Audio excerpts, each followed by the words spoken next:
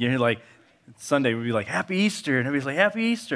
And usually on Good Friday, everybody's like, Good Friday.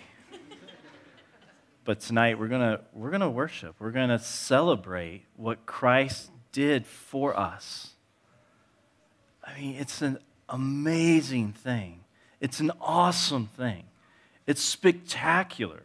It's the greatest news that there has ever been and that there ever will be, that God reconciled man to himself through the Son at the cross, and that there is an eternal life that is within reach. By faith we receive it. It makes all the different things going on in the world and all the stuff happening right now just seem lesser. We have an eternity to look forward to in Christ.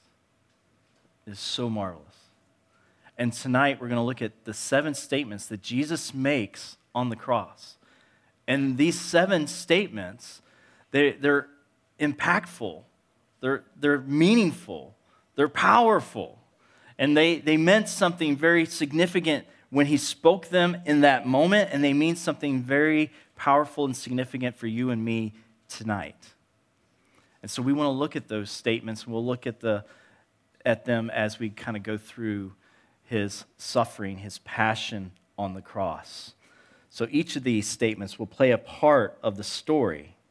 Now, these are Jesus' last words as far as before he died. We know he was raised and he was walking among us for 40 days, and he was teaching the disciples. And so it's not his last words, but it's his last words prior to the cross, his public last words in that sense where all the world's watching him be crucified. And when someone has their last words, typically they're significant, right? Typically you want to express them. You want to say something that you want remembered. And so Jesus makes a few of these statements that those who are there listening to should tune in. They should really pay attention. The first statement comes out of Luke chapter 23, verses 32 through 38, and it's on the screen. You can read along as I read it. 2 others who were criminals were led away to be put to death with him. And when they came to the place that is called the Skull, there they crucified him. And the criminals, one on his right and one on his left, and Jesus said, Father, forgive them, for they know not what they do. And they cast lots to divide his garments, and the people stood by watching. But the rulers scoffed at him, saying, He saved others, let him save himself. If he is the Christ of God, his chosen one. The soldiers also mocked him, coming up and offering him sour wine and saying, If you are the King of the Jews, save yourself. There was also an inscription over him, This is the King of the Jews. So the first statement that we see here is that Jesus says, Father, forgive them, for they know not what they do. As he is in these last moments of suffering, his first utterance, after being nailed to the cross and lifted up, his first utterance is one of forgiveness. Of forgiveness. I don't think that would be my first utterance. And I'm pretty sure it probably wouldn't be your first utterance. But here, Christ being lifted up, the first thing he says is, Father, forgive them, for they know not what they do. So who is he asking forgiveness for? Who is, Father, forgive them? Who is the them? Who is he asking the Father to forgive? Maybe it's the one who came and betrayed him with a kiss in the garden. Maybe it was the disciples. Father, forgive the disciples who abandoned him and ran off and were hiding. Maybe it was the one during the trial who hit him, or the one who spat on him, or the ones who maligned him with false testimony. Maybe it was those who would slap him and hit him and pluck out his beard. Maybe it's those who would further strike him and mock him and then scourge him. or those who would put a twisted crown of thorns on his skull and press it down onto his head. Or maybe he was saying, Father, forgive those who had nailed him to this very cross. Or maybe for those who have yet to be born, those who would live separate from God, either out of ignorance or out of blatant defiance, living apart from him, living as they would want to live their own life in rebellion. The answer is yes. He was asking Father to forgive all of that. To forgive all of that. We see Jesus on the cross, the first thing he says is, Father, bring forgiveness. Forgive them. They know not what they do. They don't realize that he is the Son of God, the King of glory, the one who has come to bring them forgiveness and reconciliation, and the one that they should be worshiping and revering, they are crucifying. But this is as it should be, as the Father has set this in motion, and the Son has willingly come to do this, to bring forgiveness. So, Father, forgive them.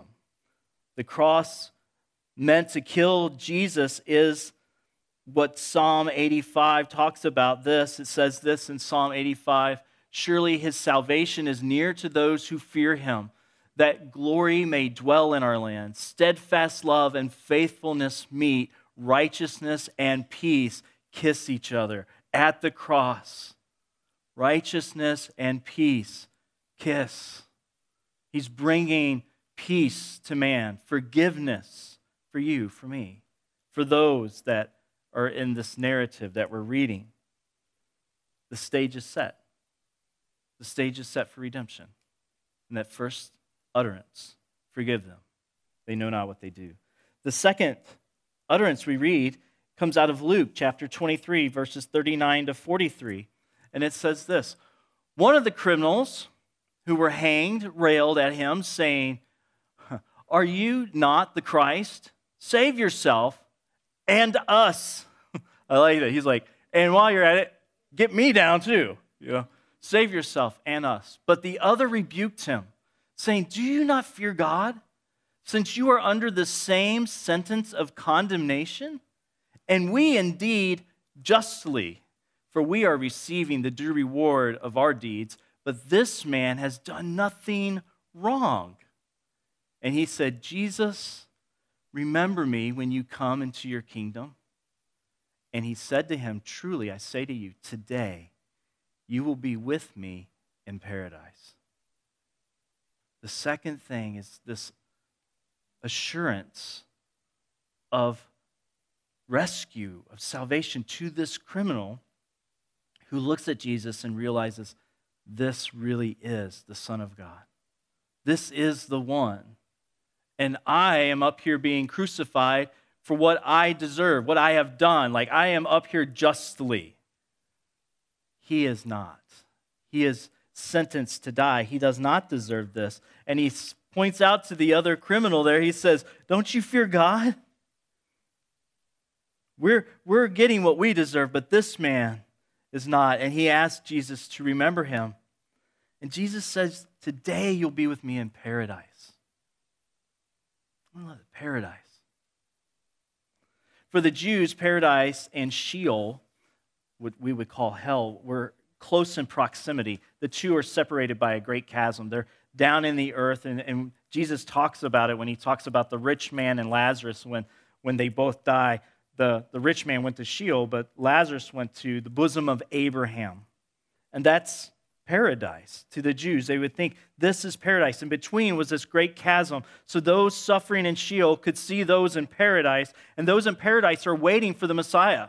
They're waiting for the chosen one of God to come and bring victory, to bring release from this, to be in his presence for all eternity. So Jesus would descend after his death into paradise, and this criminal would be there with him. Paul says the one who ascended is the very one who descended and preached victory to the captives.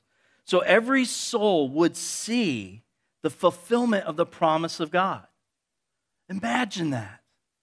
From the very beginning, when God the Father sent the Son, and the Son came, and all the promises of the Old Testament prophets saying, one's coming, one's coming, one's coming, those in paradise are like waiting, and Jesus arrives. And he says, I have done everything. And he takes the keys of death, and he has victory over sin and death. And here he's in paradise preaching victory. This is the paradise he's telling the robber, you're going to be with me. You will be with me this very day. At the moment of death, one thief would be in paradise because of his faith and the other in Sheol. For us, what does that mean? As long as there's breath, there's hope. As long as there's life, there is hope. God responds. We see here, God responds to the heart of faith. There's nothing more that criminal could have done. He's nailed to a cross. All he can do is believe and speak to Jesus. Remember me. I believe. I have faith. Romans chapter 10, verses 9 through 13. Paul writes, because if you confess with your mouth that Jesus is Lord and believe in your heart that God raised him from the dead, you will be saved. For with the heart one believes and is justified, and with the mouth one confesses and is saved. For the scripture says, everyone who believes in him will not be put to shame. For there is no distinction between Jew and Greek, for the same Lord is Lord of all, bestowing his riches on all who call on him. For everyone who calls on the name of the Lord will be saved. It's that simple. What hope we have. Call on the name of the Lord and you will be saved. So Jesus' second statement to the thief is, you will be with me in paradise. It's by faith that he is saved. Which moves us to his third statement. We find it in John chapter 19, verses 25 through 27. But standing by the cross of Jesus were his mother and his mother's sister, Mary, the wife of Clopas, and Mary Magdalene. And when Jesus saw his mother and the disciple whom he loved standing nearby, he said to his mother, woman, behold your son. Then he said to the disciple, behold your mother. And from that hour the disciple took her to his own home. This is a beautiful moment. It's a hard thing. Imagine being Mary. This is your baby. This is the one that was prophesied by the angel. The Holy Spirit overcame her, overshadowed her. She has Jesus. She watches him grow. She nurtures him, and then he becomes an adult, and then she sees him in his ministry. Like, this is her son. And now he's beaten beyond recognition, and he's bleeding, and he's nailed to a cross, being spurred and treated like a common criminal, and just all of this going on, and she sees him there. I mean, imagine the anguish. And yet Jesus is concerned about her. He's concerned for her. He sees his mother, Mary, standing there with John, and he says, woman, here is your son. And he says to John, here is your mother. Christ's care for Mary at this moment of his passion, like, that's amazing. It's amazing to think that he's suffered this much already, and yet he still is thinking of the needs of her who will be left behind. You'll say, well, he's going to be resurrected, so he'll be back. But no, he's going to ascend. Jesus knows the plan. So in this moment, he's caring for his mother. He's like, I will be gone, and one needs to care for my mother. He's thinking about her in this moment. At the moment of suffering, he says, woman, here is your son, pointing to John. And so he's looking at these needs. God sees all of our needs in all of our circumstances, even today. I mean, we think about that care, that level of care that Jesus has, even at the cross, he has that level of care for us today. He sees all of our circumstances. He sees all of our needs. Like he's not missing any of it. If Christ was full of care while he was dying on a cross, then how much more so today as he stands as our advocate before the Father, praying on our behalf, interceding on our behalf. Hebrews 7:25 says this, consequently, he is able to save to the uttermost those who draw near to God through him, since he always lives to make intercession for them. Meaning that he is standing before the Father, always bringing your needs to the Father, praying for you, thinking of your life. Not just the salvation that he came to bring, but the details of your life. Christ is concerned about those. God's concerned about those things. We see great care for Mary, and he has that great care for his people. His care for his people will never be finished. He will care for us eternally. Which leads us to this next statement. His fourth statement on the cross comes out of Matthew chapter 27, verses 45 through 48. And we read this out of the narrative. It says, now from the 6th hour there was darkness over all the land until the 9th hour. And about the 9th hour, Jesus cried out with a loud voice, saying, Eloi, Eloi, lama sabachthani. That is, my God, why have you forsaken me? And some of the bystanders, hearing it, said, this man is calling Elijah. And one of them at once ran and took a sponge, filled it with sour wine, and put it on a reed and gave it to him to drink. He says, my God, why have you forsaken me? Eloi, Eloi, lama sabachthani. Jesus' full humanity is on display here. He's fully man and fully God. And he has been beaten. And he is bleeding. And if you think about this day, they dressed him up in several different robes. He wears a blue tunic, a blue robe underneath his clothing, which is that of a high priest. They parade him over to Herod, and Herod puts a white robe on him to mock him, but that is looking at his righteousness. Then they strip the white robe off of him, and they send him on to Pilate, and the soldiers mock him and beat him and do all kinds of vile things to him, and they put a scarlet robe on him, which is royalty. And then they strip that off of him. And in this moment, spiritually, Jesus puts on a black robe, the sins of humanity. And so we see here he is calling out, my God, why have you forsaken me? Because he has put on sin in this moment. Isaiah 64:6 says this, we have all become like one who is unclean, and all our righteous deeds are like polluted garments. We all fade like a leaf, and our iniquities, like the wind, take us away. All of our righteousness is like filthy rags.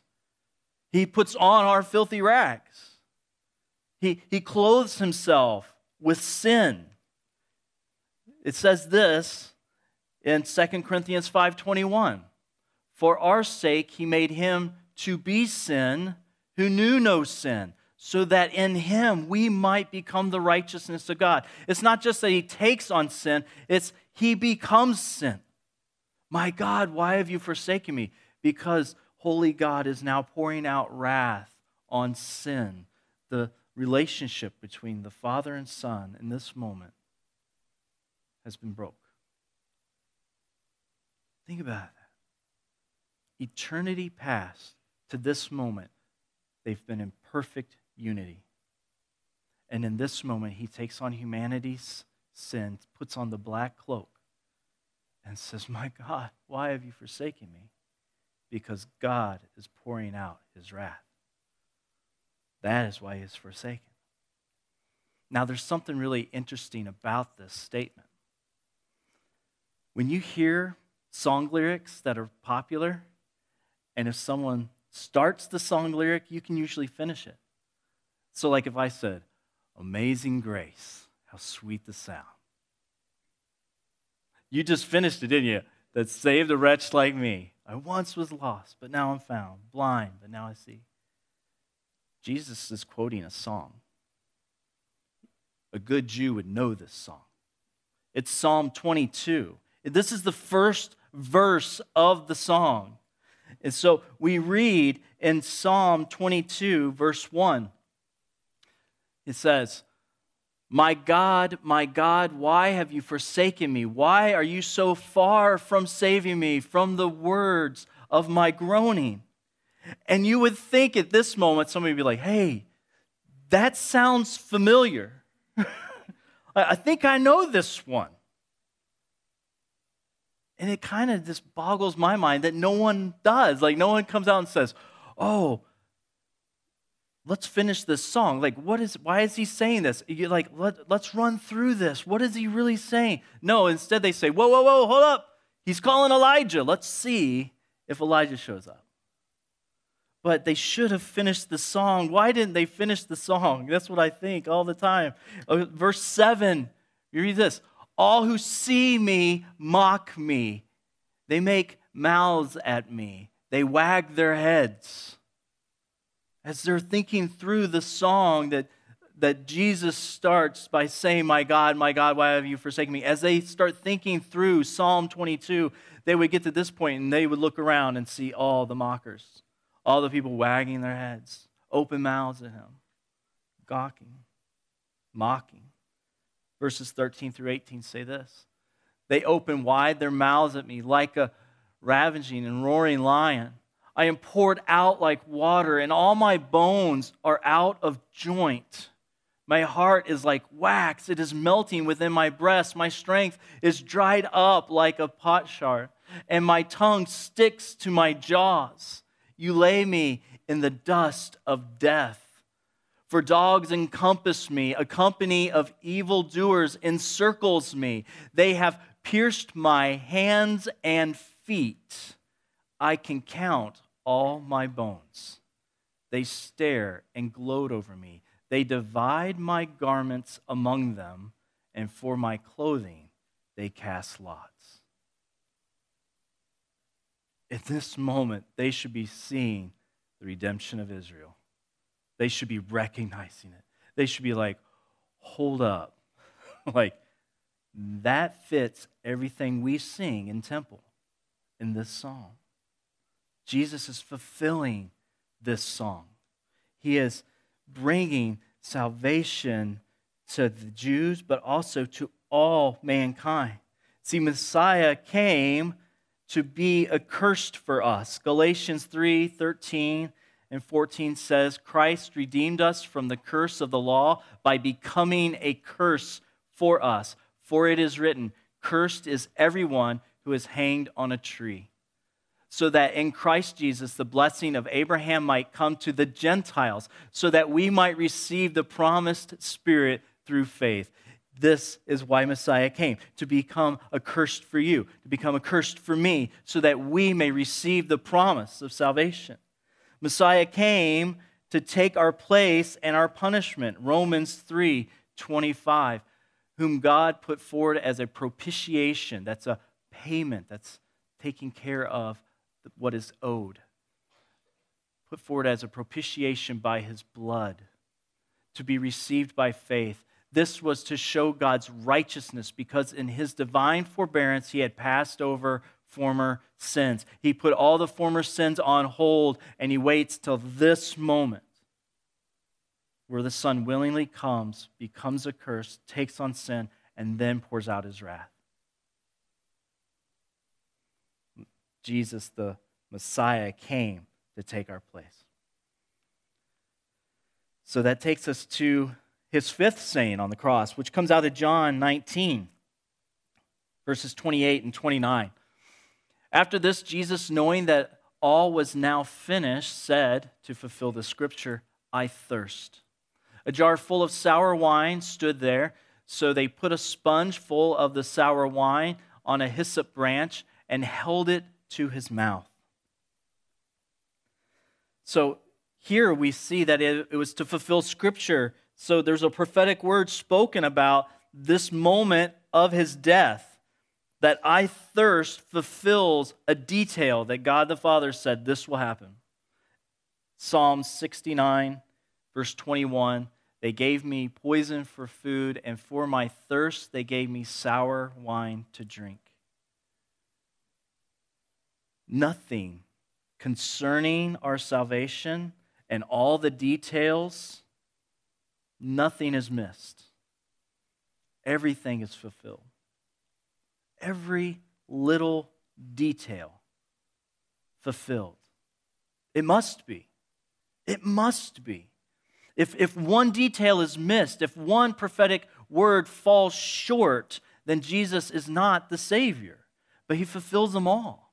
Every word is meaningful. I thirst. We read that, really quickly. Sometimes we think, well, why is that significant? It's significant because God the Father said they will give him sour wine to drink. And Jesus says, I thirst, and fulfills that. God can be trusted with all the details of our lives. If he sees everything and nothing is missed and he has great care, we can trust him with all the details. We can trust him with all the details of salvation. You can trust him with all the details of your life, everything you're going through. You can say, Father, here it is. I trust you with it. Here's every detail. Nothing is missed from his sight. As Christ thirsts, he also identifies with us. I mean, think about it. He's fully man, but fully God. And so he identifies with us. He takes on flesh, and he identifies with us all the way to this great anguish, to this great suffering. And he understands all the physical needs that we will experience in life. He understands fully the highest joys and the lowest sorrows. So you say, I don't know if God will understand. God understands. Why? Because he took on flesh and suffered and walked in this life, in this world, everything. He identifies with us in everything. He understands. And you can trust him with all the details. So we see Christ in this moment identifying with us, fulfilling scripture and prophetic words spoken about him. And it speaks to the depth of his love. It speaks to the depth of his love that he would drink the cup of suffering, thinking of this in a spiritual sense.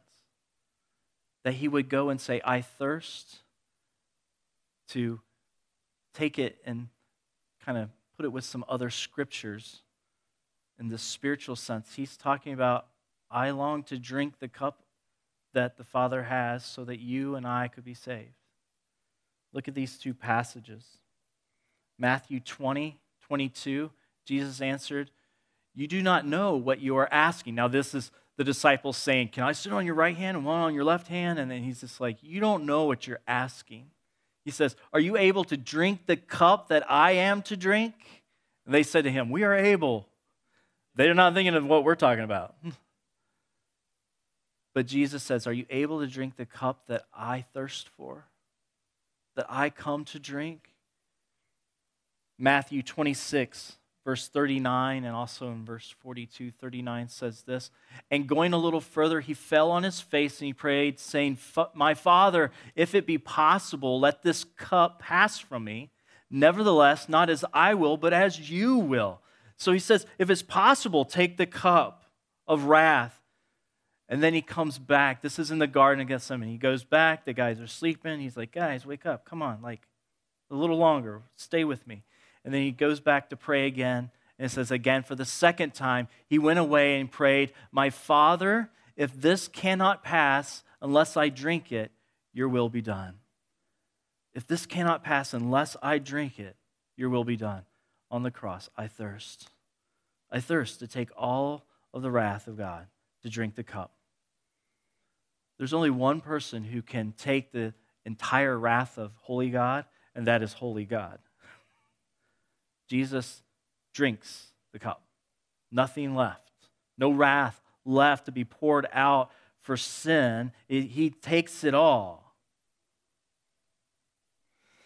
So here we see Jesus drinking this cup, which takes us to the very last statement. In John 19, verse 30, we read this. When Jesus had received the sour wine, he said, "It is finished." And he bowed his head and gave up his spirit. So the sixth saying, did I say the last one? Sorry if I did. The sixth saying is, "It is finished." Jesus accomplished all that he had set out to do.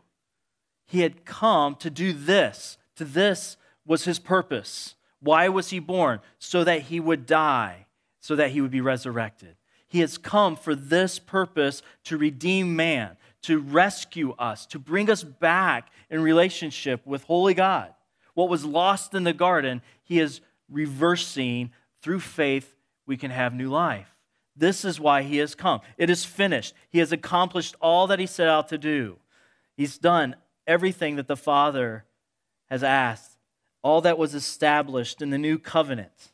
So Hebrews chapter 10, verse 12, we read this, "But when Christ had offered for all time a single sacrifice for sins, he sat down at the right hand of God."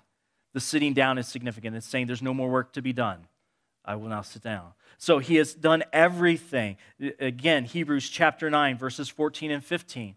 "How much more will the blood of Christ, who through the eternal Spirit offered himself without blemish to God, purify your conscience from dead works to serve the living God? Therefore, he is the mediator of a new covenant, so that those who are called may receive the promised eternal inheritance.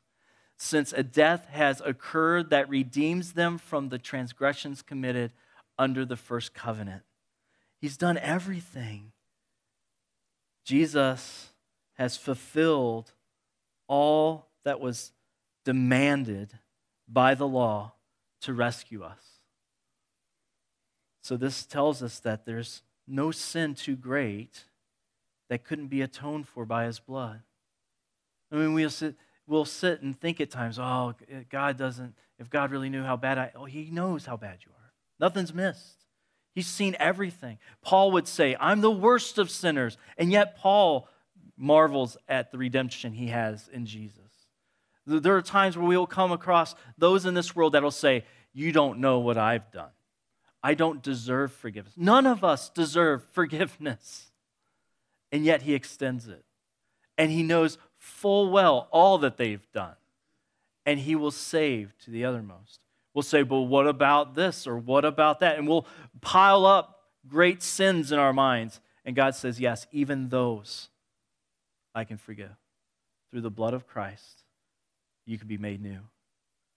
So there is no sin too great that couldn't be atoned for by his blood. So we have an assurance of salvation. We have an assurance that our sins are indeed forgiven.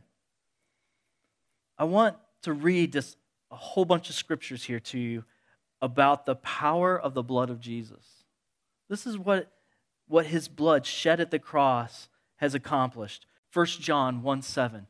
But if we walk in the light as he is in the light, we have fellowship with one another, and the blood of Jesus, his son, cleanses us from all sins. It cleanses us, gives us fellowship. Revelation 1:5. And from Jesus Christ, the faithful witness, the firstborn of the dead, and the ruler of kings on earth, to him who loved us and has freed us from our sins by his blood, you are made free. Revelation 12:4. It says, "His tail swept down a third of the stars of heaven and cast them to the earth." This is the great dragon, Satan. "And the dragon stood before the woman who was about to give birth, so that when she bore her child, he might devour it." Why do I have that one in this list? I'm like, where am I going? Anyway, Jesus saves from the great dragon who would devour. This is his coming, and Satan trying to devour him. There's a reason I had it there. I'll figure it out. Ephesians 1:7.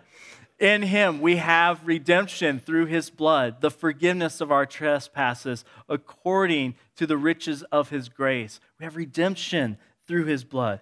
Romans 3:25 again. Whom God put forward as a propitiation by his blood. We have the payment, how? By his blood. 1 Peter 1:18 and 19.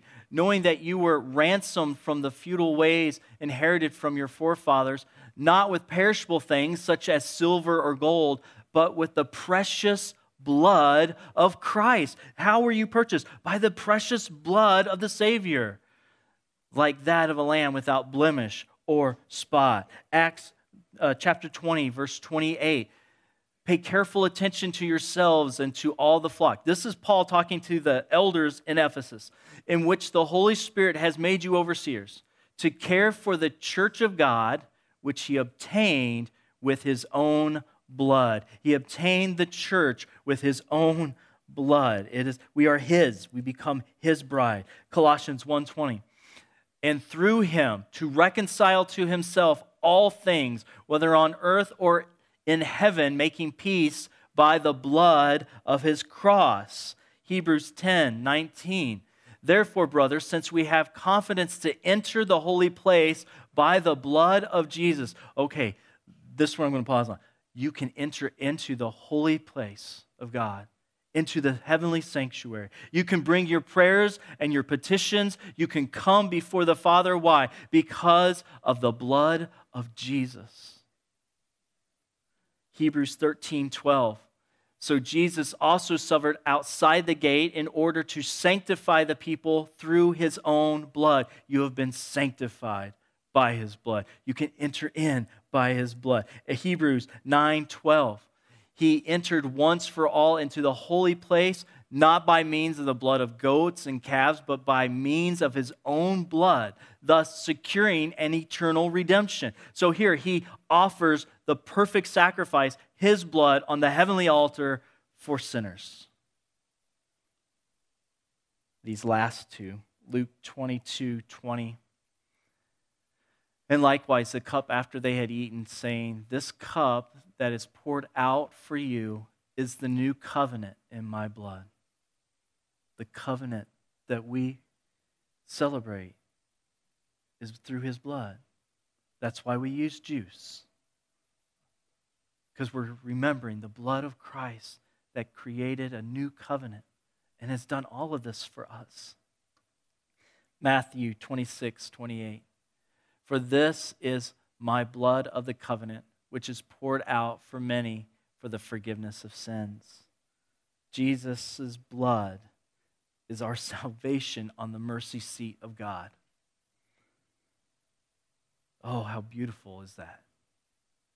He fulfills everything, and he is the perfect sacrifice.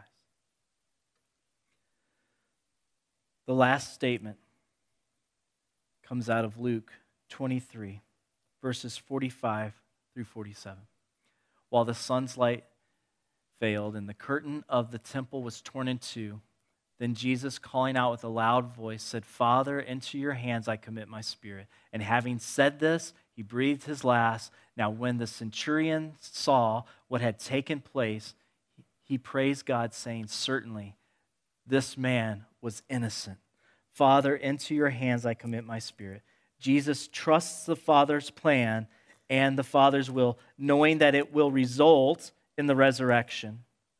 And he has this confidence, and he speaks with this confidence in his ministry.